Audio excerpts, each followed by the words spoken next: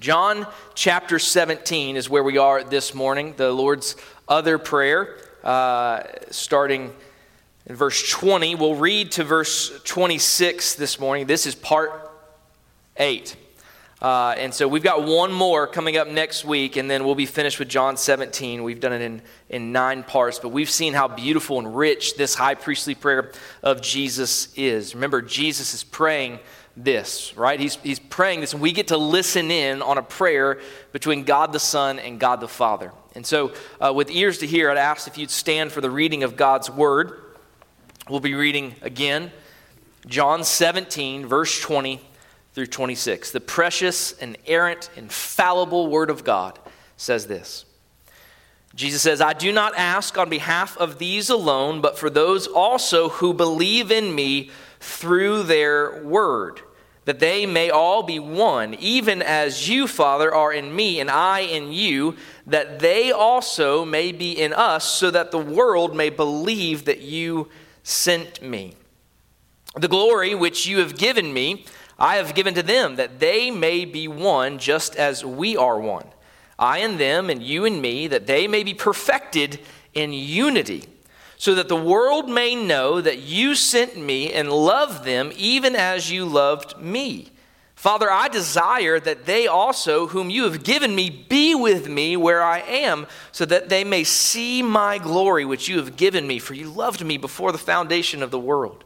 Verse 25, O righteous Father, although the world has not known you, yet I have known you, and these have known that you sent me. And I have made your name known to them, and will make it known, so that the love with which you loved me may be in them, and I in them. First Baptist Church of Gray Gables, the grass withers and the flower fades, but the word of our Lord endures forever. Let's go to the Lord and thank him for his word. Lord, when we consider this week, Lord, all that we have to be thankful for, all that you've given us and blessed us with, Father, allow us not to forget to mention your word. Father, we are so thankful that you have given us this word, your Bible, your scriptures. We are so thankful that you have preserved this for us, kept this for us, so we may have it as a lamp unto our feet and a light unto our path. Not only that, Father, we're thankful that as we learned last week, that you use this word, the belief and faith in what you say in this word, the gospel that this word presents, you use it to set us apart from the world. Lord, now as we learn that you use this word not only to do that, but to sanctify us, to unite us together around your scriptures. Father, we look at that in our culture and we simply don't see it. So we ask for your help in how to know that the Bible unifies, how we trust that the Bible unifies us and the impact it may have on the world around us. Lord, we love you and we praise you. We thank you for this gift. We thank you for Christ. And it's in his name we pray. Amen. Amen. Thank you. You may be seated. So remember a little bit of the context here. Jesus is praying. And this morning, we come to the final section of Jesus' prayer. Remember, we talked about in the first 5 verses, Jesus is really just praying for himself between he and the Father. And then verses 6 to 19, he's praying specifically for the disciples, right? The 11 that are there with him now. Well, now starting in verse 20, this portion of the prayer, he turns his focus, Jesus does, to the future generations of believers to come. Now, we have learned a lot from the first 19 verses of this text. In fact, there's much that we could apply from that. But specifically, these final verses is where we find most of our application. This part is directly concerning us today. In this section, Jesus has in mind not just the 11 disciples. He's prayed for them already, but now he focuses on the many generations of believers that, get this, will come after these apostles through their ministry. And that would include you and I if you belong to Jesus this morning. But I want you to note something. It's interesting the way Jesus prays here. You'll notice how he specifically prays for those who will believe. Jesus, 2,000 years ago, is praying for those who will believe. In his prayer, Jesus is absolutely certain that the witness of the original disciples will prove to be effective. Can I just say how encouraging that is? Jesus is certain that the testimony of his disciples will be effective. Just think about this. This is why he prays for those who have not yet believed as those who will believe. Jesus' prayer is going to be answered here. In fact, it's been answered already time and time again. As people have come to believe the gospel message, as they have heard the gospel and they've believed in the gospel, since the time of this prayer, Jesus has proved that this prayer is effective. Jesus is certain that the witness of his disciples will be effective. Now, it also presumes that their witness, as it's passed along by generation, each generation of believers, will continue to prove effective. Think about this. This effectiveness is going to continue and continue on until Jesus comes again. So this is why Jesus says, I'm praying for those who will believe.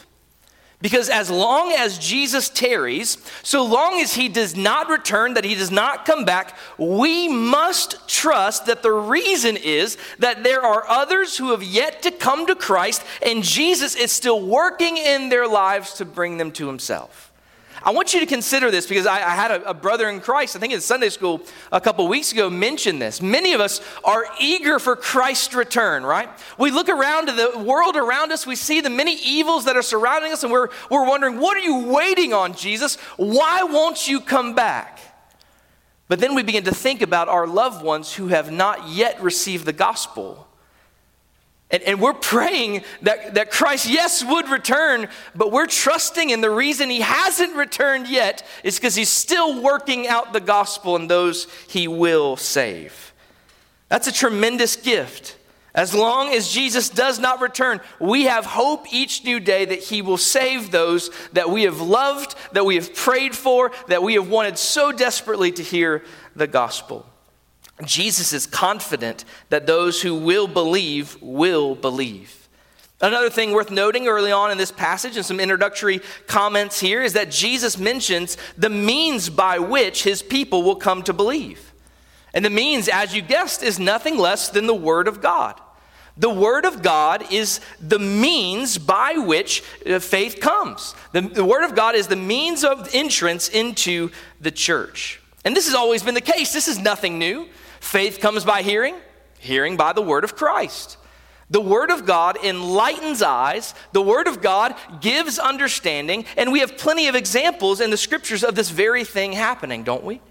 Let's just look at a few this morning. In Acts chapter 4, verse 4, we read this. But many of those who had heard the message believed, and the number of the men came to be about 5,000. Did you hear that? Many of those who heard what? The message. They did what? They believed. Why does it say that? Well, the word message there in the Greek is literally the word scriptures. Heard the scriptures. Because this is the gospel message that was preached from the word of God by the apostles in Acts chapter 4. So the apostles preached the word, and those who truly heard the word believed. 5,000 of them. What a marvelous day that was. In 1 Thessalonians 2, verse 13, Paul writes this, for this reason, we also constantly thank God that when you received the word of God, which you heard from us, you accepted it not as the word of men, but for what it really is, the word of God, which also performs its work in you who believe. So they're proclaiming the gospel, they're speaking the truth of God's word, and the people were receiving it as if it is very much the word of God, which it actually is. Then in also Acts 16, we're told about this woman named Lydia. We read about her in chapter 16, verse 14. Paul was speaking God's word. He's preaching, proclaiming the gospel. She's listening, and we're told, and the Lord opened her heart to respond to the things spoken by Paul. This is what happens when the word of God is proclaimed, folks. God uses it, the Spirit of God uses the word of God rightfully preached to open hearts to receive faith. That's a beautiful thing. It means that it's the means that God has used time and time again to draw people into his heavenly kingdom. See, what I'd like to emphasize here is that the Bible, Scripture, the Word of God, is the key ingredient to evangelism. See, if we hope to see people come to Jesus, we must introduce them to Him through His Word. The only way anybody can or will be saved is if the Holy Spirit applies the Word of God to the heart of the hearer, giving him or her ears to hear and eyes to see the truth. And can I tell you, it's a little bit troubling to me to have so many gospel tracts available today that have no Word of God in them. How are we sharing Christ if we're not sharing His Word? What authority do we go on to say that this message is authentic and it's genuine if we don't have the Word? Look at your Bible tracts that you own and make sure that not only they have the Word of God in them, but they have the Word of God rightly applied in them. That's everyone's hope. Your hope this morning is to hear God's Word and to be saved. It's all we need for our evangelism. We need God's Word.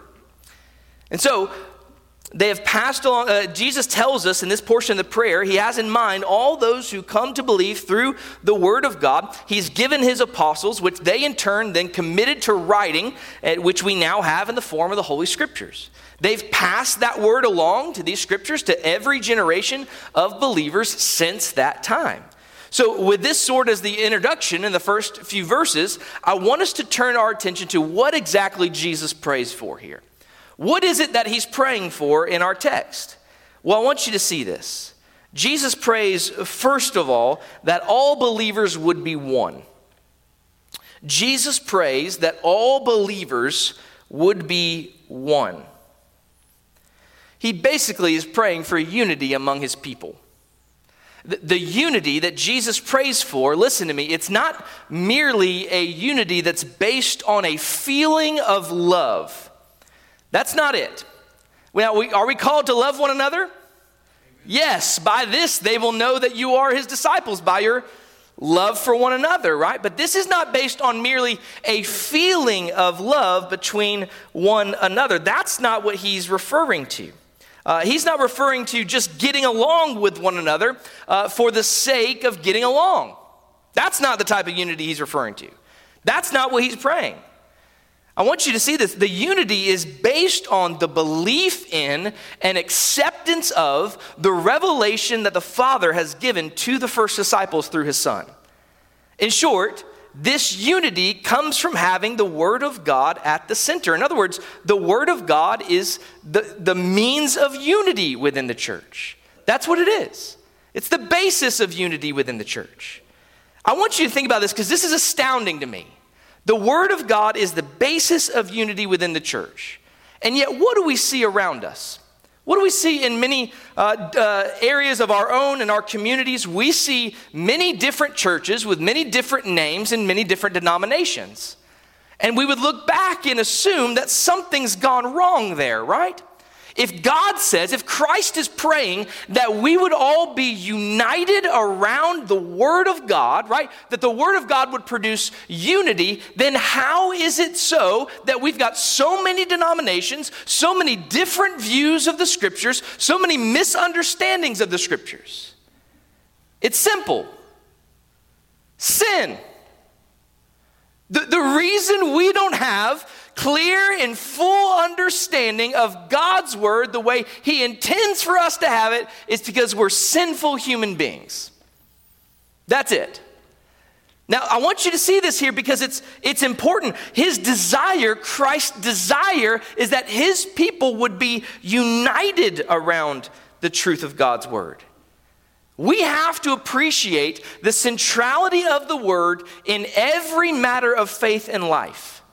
As it concerns the unity of Christ's church, there is no other foundation upon which we may build. That's the chief foundation. Jesus Christ, the Word of God, is the cornerstone of the church. We must not attempt to build this church or any other foundation. It must be the Word of God at root. Amen. See, there are some Christians who push for unity, but who are willing to compromise what they believe God's word to teach just so we could join together with others in some various efforts of the common needs of ministries. That's not how we pursue unity, folks.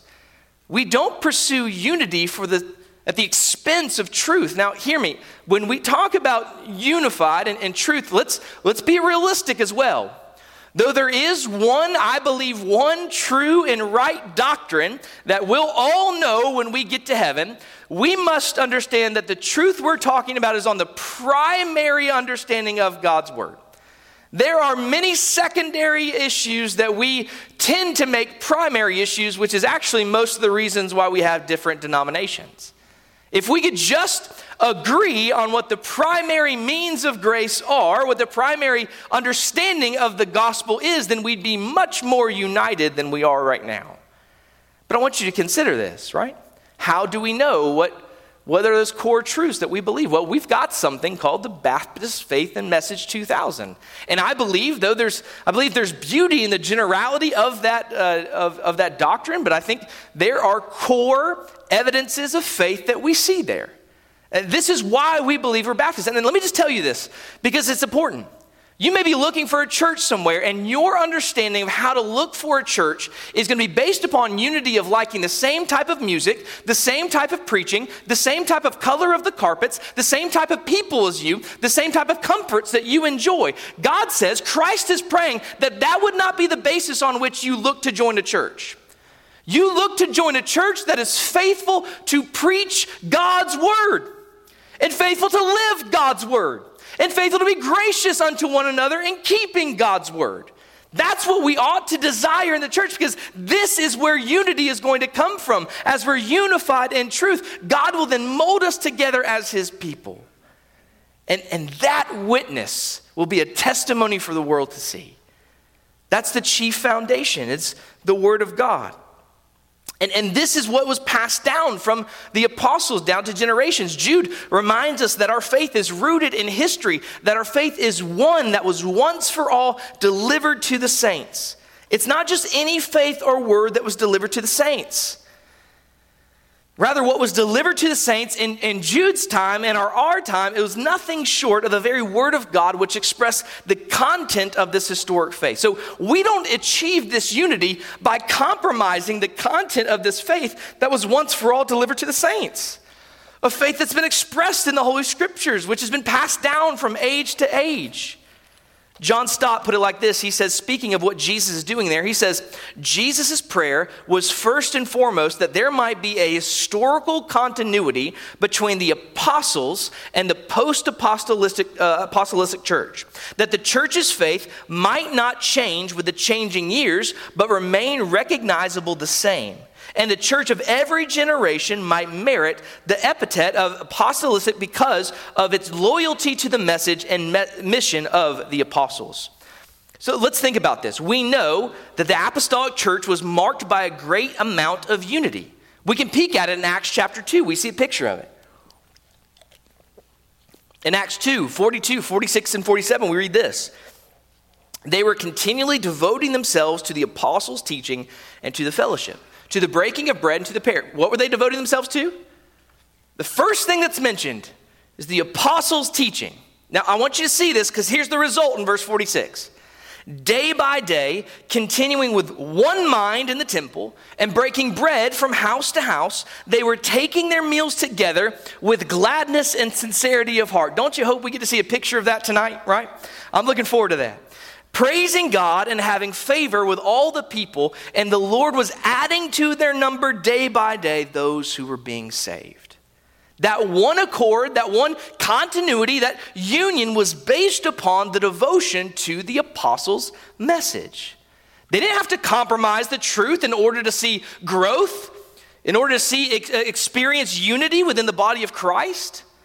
See, church, if our unity is to be grounded upon God's word, it must be based on what God's word teaches. It's simple. It's not good enough for us to simply decree, yes, we all agree that God's word is God's word. Lots of people say that. What do you believe about God's word? What do you believe that it teaches?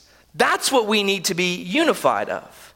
Once again, that's why we have confessions of faith. That's why we have the Baptist faith and message. That's why in order to be a member of this church, if you desire to be unified with us in the body of Christ, we want to make sure you're in agreement to what we believe as a church through the scriptures.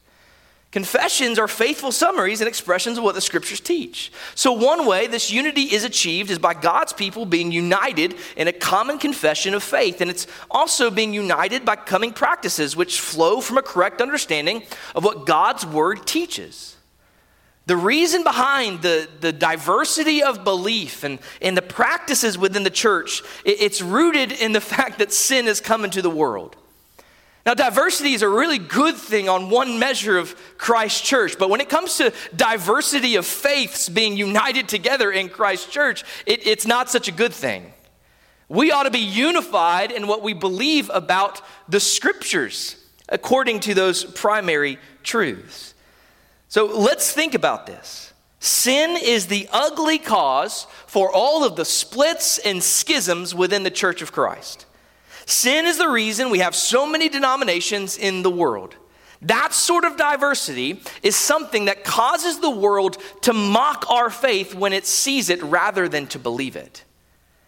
That sort of diversity is exactly the kind of thing we should be working and praying against with grace. So let me ask you, what's our application here? What does this mean for me? How can I apply this to my life today? Well, can I just tell you, first of all, we need to be praying for greater unity here at First Baptist Church of Green Gables. We need to be praying for greater unity. But it's a little bit more than that, isn't it? Of course we need to pray for greater unity, but we also need to spend time learning what the prophets and apostles teach in the Holy Scriptures. We should strive by God's grace to learn these things better and better so we might all be equipped to be as a faithful witness. As Paul says in Ephesians 4:13, until we all attain to the unity of the faith and of the knowledge of the Son of God, to a mature man, to the measure of the stature which belongs to the fullness of Christ. What does your pursuit of learning God's word look like? Because I think we get to the point where we're being raised in church, we know the basic Bible stories, we have our faith, and then that becomes good enough for us. Because the rest of it, let's just face it, it's just kind of hard. It's deep. We don't like deep in our culture. We like shallow and basic and quick. God's word, you won't find that a lot, right? So what does our pursuit of unity of truth look like in this manner? Well, it looks like being a part of a Sunday school class. It looks like the ability to come and ask your questions, discuss among yourselves, learn in a small group setting what it means to be a child of the Word of God, what it means to be a child of faith and a learner, a student of the Word of God. It means to really sit under the Word, to listen to the Word as many times as you get an opportunity to do so. That's why our Wednesday night ministry is centered on the Word. Our Sunday night ministry is centered on the words. Our youth ministry is centered on the words. Our children ministry is centered on the Word. Our Awana ministry is centered on the Word. Our nursery is centered on the Word of God. It's because this is the thing which we want to formulate within our church. It's unity with one another. Unity together. So we have to be practicing this type of unity. And now we want to ask the question, what do we need to understand about this unity that helps us strive towards it? Well, three things here very quickly as we close. This unity that Jesus prays for is a mystical unity. This unity Jesus is praying for is a mystical unity in the same way that Jesus is united to the Father. Hear this. In the same way that Jesus is united to the Father, so we are united to one another in Christ Jesus. You think about that? There is really no easy way to explain what this is like. Can I tell you that? This is any illustration I try to write about this becomes heretical very quickly, okay? The Apostle Paul provides some help in us trying to understand when he tells us that we're all one body, even though the body is made up of different members, right? There's a word picture for us there, but even that doesn't give us the full mystical aspect of how it is that we are united to one another. But I'll tell you this, church, deeper than bond and blood between siblings is the unity that we have with our Savior and with one another. That's why we refer to each other as brother and sister in Christ. We tend to just throw that term around, but church family, we are brothers and sisters in Christ. There's something that binds us together with one another that cannot be explained, and it really can only be known when you experience it yourself. When we come to Jesus, our hearts are knit together. We become members of the same family. We become citizens of a kingdom not of this world. That is why it is the case that we can meet Christians from all kinds of different backgrounds, even different countries, and still feel as if we are related to them.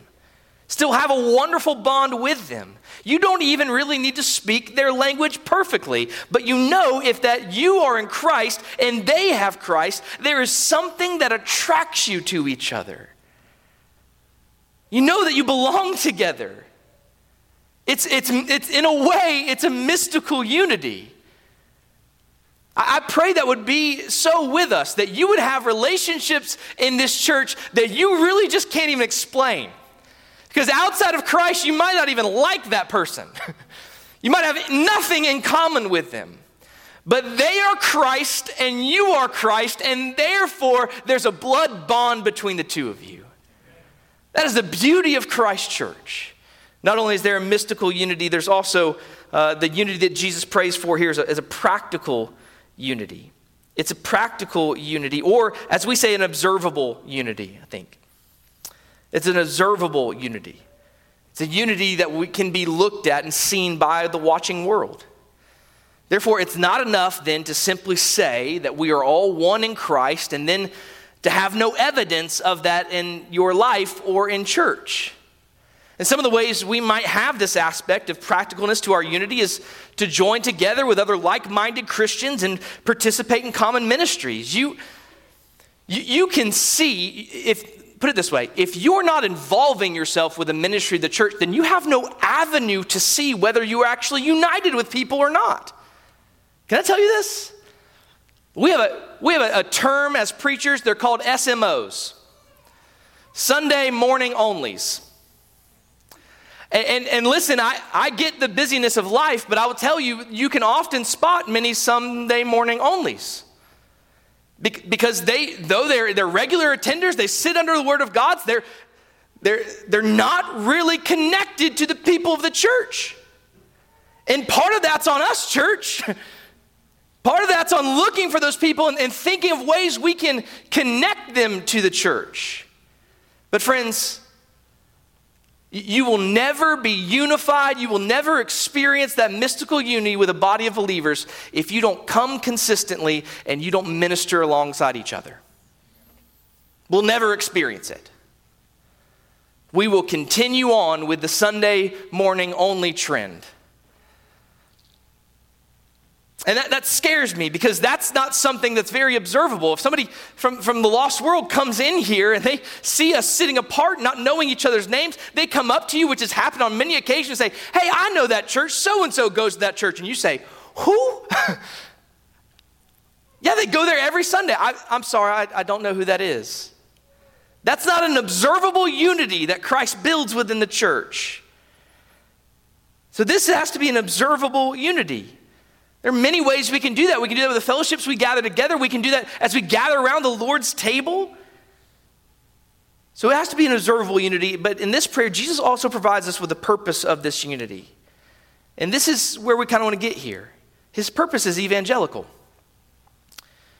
The purpose of this unity, it's evangelical. Right? Jesus prays that we would be one, that we would bear the marks of unity so that those who are watching might believe. And specifically, that they might believe two things. That they might first of all believe that you have sent me. That they would believe that Jesus was sent from heaven. That is Jesus speaking to the Father.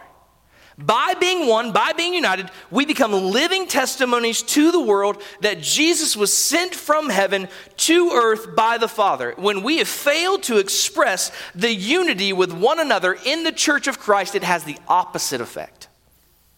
For example, as mentioned previously, when we see thousands of denominations, some of which express just really the slightest differences with other denominations that they would otherwise be in agreement with, this causes the world to question the truth about Jesus and what he came to do.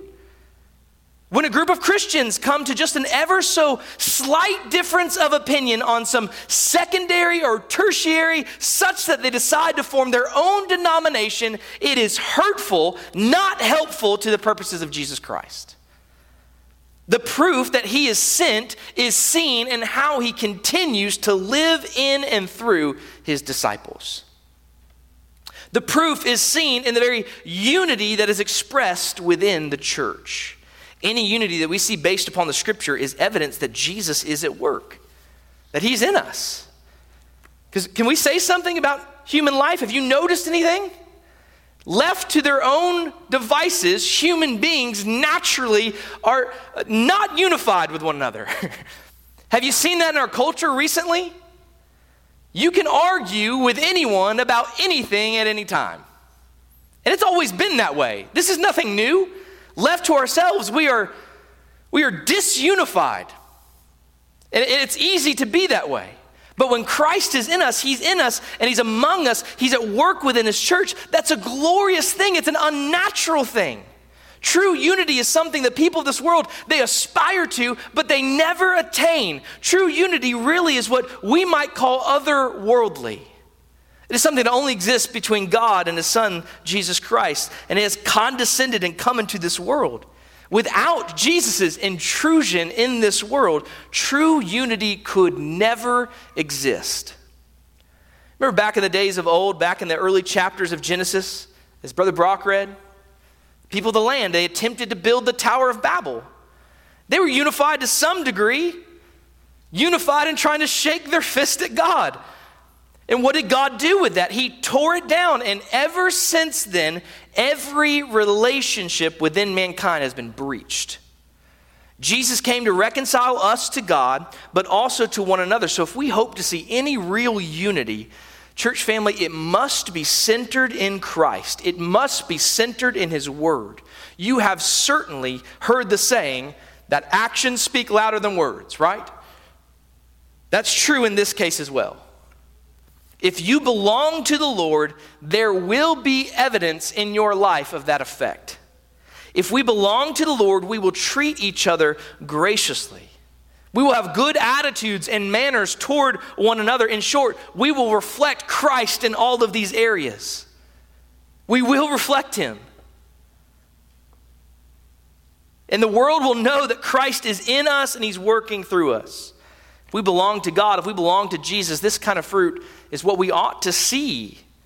To that ends, as it develops more unity within the body of Christ. The unity within the body of Christ coming together to minister to those outside the faith. Friends, it will have a wonderful, wonderful effect. We have to strive for that unity. Serving in the common causes of Christ with one another in the body of Christ. So Jesus prays we would be one. He prays that we bear the marks of unity so that the people watching might see two things. You remember, they might see first was that you may believe that you had sent me, speaking of Christ. The second is that the world may know that you sent me and have loved them even as you loved me. Think about this. Jesus is praying that so that they would believe that God loves us in the same way he loves his Son. That's remarkable. He would love us that way. The love of God, therefore, is to abound in all of us. Our love, this mark of love, our unity is to reflect the fact that God loves us even as the Father loves his Son. If you know the love of God, it's not something that's just supposed to stay with you. It's something that's supposed to overflow from you and spread to others. Love toward one another is to be a fruit of this unity that we have within the church. The world is to see our love at work. See our love at work in our relationships with one another such that they will recognize that Jesus is exactly who he says he is. Remember, Jesus earlier said in the Gospel of John, as we said, by this they will know that you are mine, that you have love for one another. People are looking, watching how the church interacts within its own walls. They're looking and seeing how one set of Christians interact with another set of Christians. How other individual Christians interact with other individual Christians. The world is watching. One commentator, Bruce Milne, has these very convicting words to share. He said the biggest barriers to effective evangelism, according to the prayer of Jesus, are not so much outdated methods or inadequate presentations of the gospel as realities like gossip, insensitivity, negative criticism, jealousy, backbiting, an unforgiving spirit, a root of bitterness, failure to appreciate others, self-preoccupation, greed, selfishness, and every other form of lovelessness. These are the squalid enemies of effective evangelism, which render the gospel fruitless and send countless thousands into eternity without a Savior.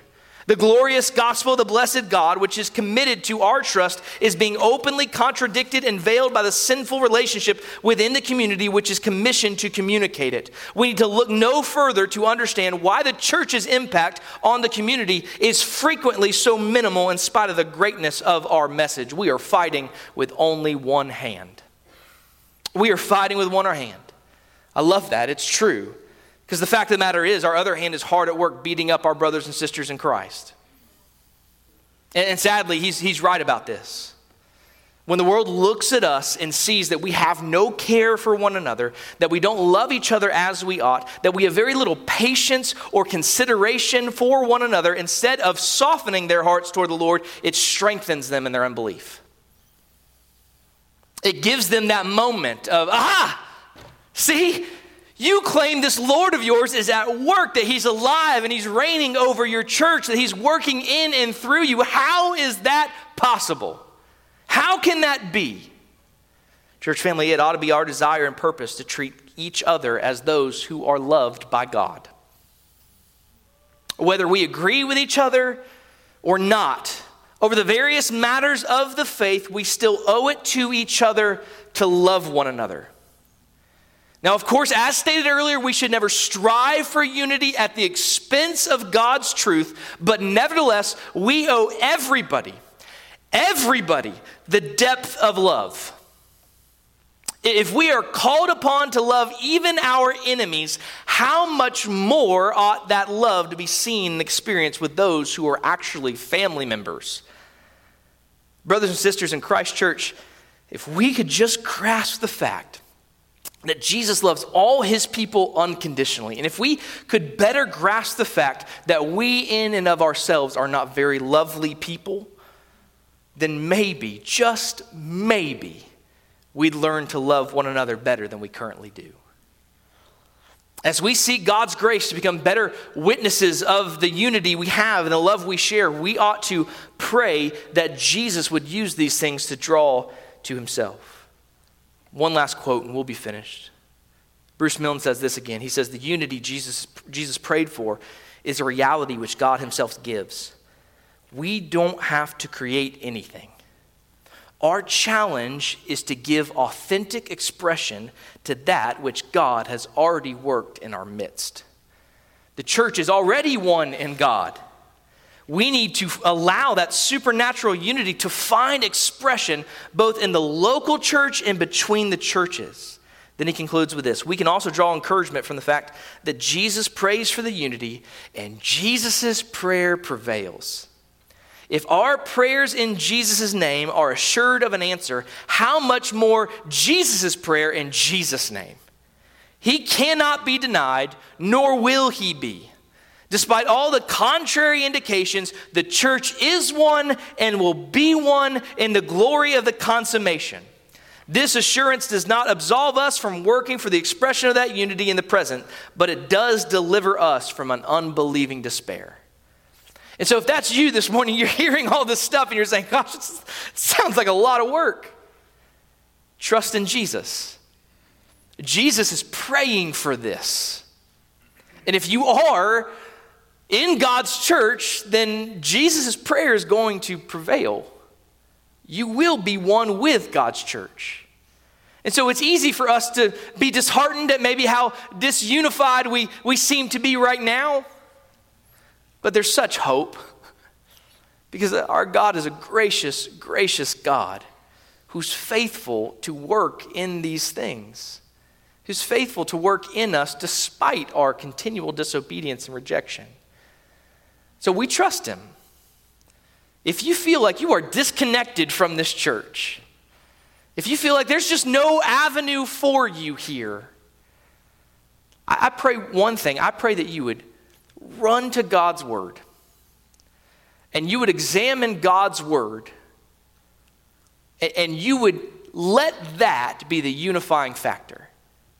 So that maybe not right now, we don't necessarily have that avenue that you're looking for and what you think you need in a church. But are we striving towards God's word together?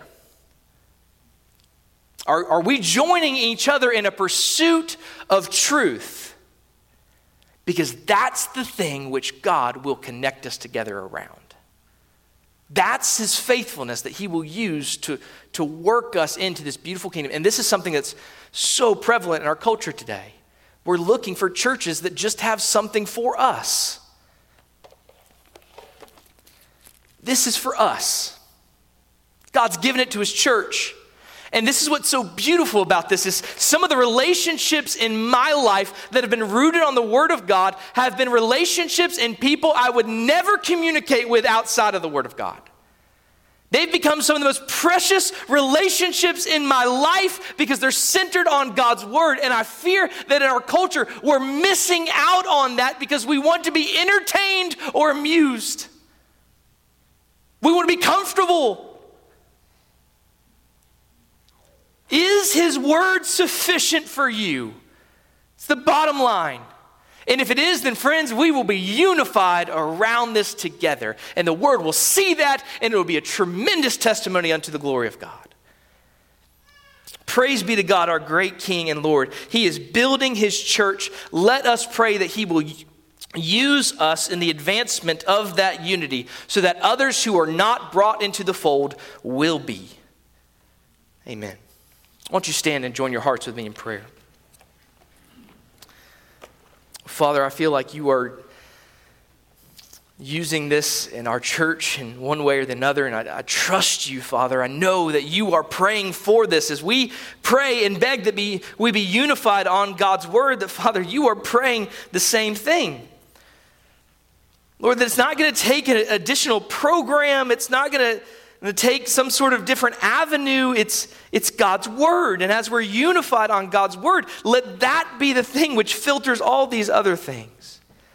Let that be the lens through which we see our unity and our issues. Let that be the thing through which relationships are built upon and strengthened. Lord, it's not that these other things are bad. It's not that all the programs are wrong, that the small groups are wrong. It's not that or fellowship is wrong at all. But it will be missing something if it's not rooted in the unity that's found in the Word of God. Help us to see that. And help us to strive toward it. Lord, you're so good and you're so merciful to use this in our lives, to unite us together as a church. And Lord, I pray that the relationships we'd see here tonight and even experience in the fellowship tonight would be such a picture of the union of Christ, that those coming tonight who do not know you say, I don't know what's happening here, but I want it. We might have an opportunity to share with them the great, great message of our Savior. We love you, Lord, and we trust you. It's in Jesus' name we pray. Amen.